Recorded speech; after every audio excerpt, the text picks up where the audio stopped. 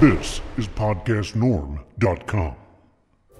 Hi everybody, my name is Russ, and I'd like to welcome you to the show I call Just a Fan's View, a show that talks about NASCAR from just a NASCAR fan's point of view. Grab yourself a cold drink and sit back in your seat because I'm not afraid to express my opinion. In fact, it's one of the things I do best.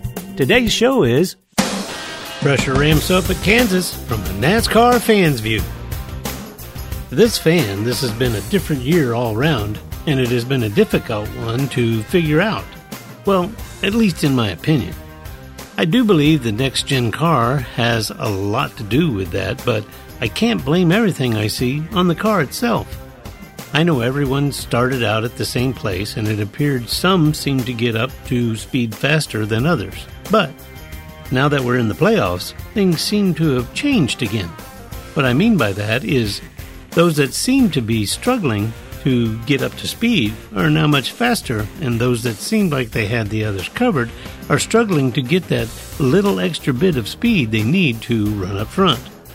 Now that I've said that, there is no doubt the pressure is ramping up on the 16 playoff drivers to make up for what they lost last weekend at Darlington. So, Kansas is a make-or-break weekend for at least 9 drivers and teams that had bad finishes last weekend.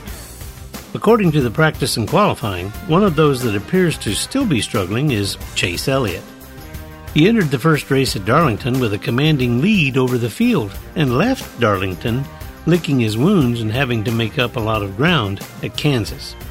Another race like the one at Darlington, and one has to wonder whether he will even be around for round 2, let alone the final 4. He wasn't the only one struggling last weekend. A total of 9 of the playoff contenders had problems of some sort. Chase wasn't the worst of all of them, but he did drop from 1st to 9th, just 14 points above the cut line for making it to the next round. Kevin Harvick's fire cost him greatly and kind of quenched his momentum from his 2 wins late in the season. Kyle Larson made up 3 laps to move into the top 10 last week, but lost a bunch of spots when they had to pit a second time for a possible loose wheel. Kyle Busch looked to have the race won until his engine blew before the last restart. That's just a few of the ones that struggled to make points last weekend. At one time this season, the Chevys looked to be the ones to beat moving towards the playoffs.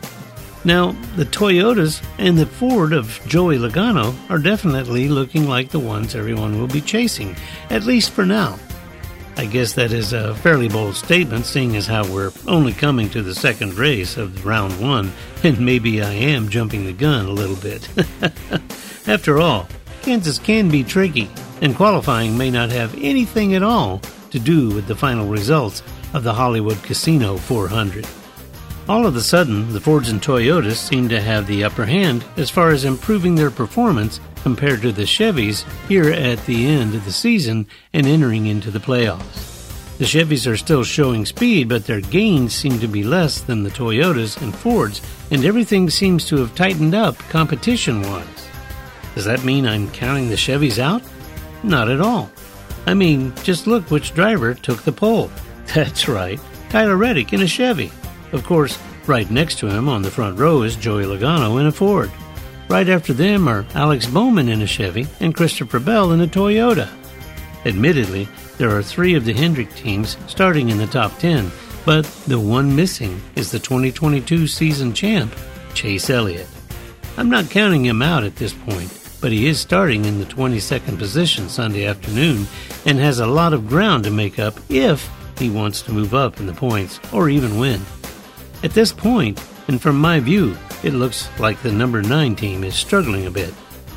It could be that everything could turn around for Elliott and all the Hendrick teams this weekend, but that doesn't mean it will, and it could make next week's race all the more of a must-win situation. So, from this fan's view, it could be a day Tyler Reddick dominates the field since he is starting on the pole and has the number 1 pit stall. He has been running very consistently at the end of races, even when they may have struggled during a race. It could also be a race that those that struggled last weekend have great trouble-free days, and the others struggle from lap 1 to the final lap. I'm not saying it will go that way, I'm just saying it could. There's just no way of knowing since no one expected what happened last weekend and the way the standings were shaken up. In the end, there very well could be another non-playoff driver that wins this one, and it could mean just another shakeup in the points no matter how they line up from the qualifying sessions. I'm not really expecting a really unexpected finish or winner, but it could happen, and considering just how the 2022 season has gone, that wouldn't be unexpected.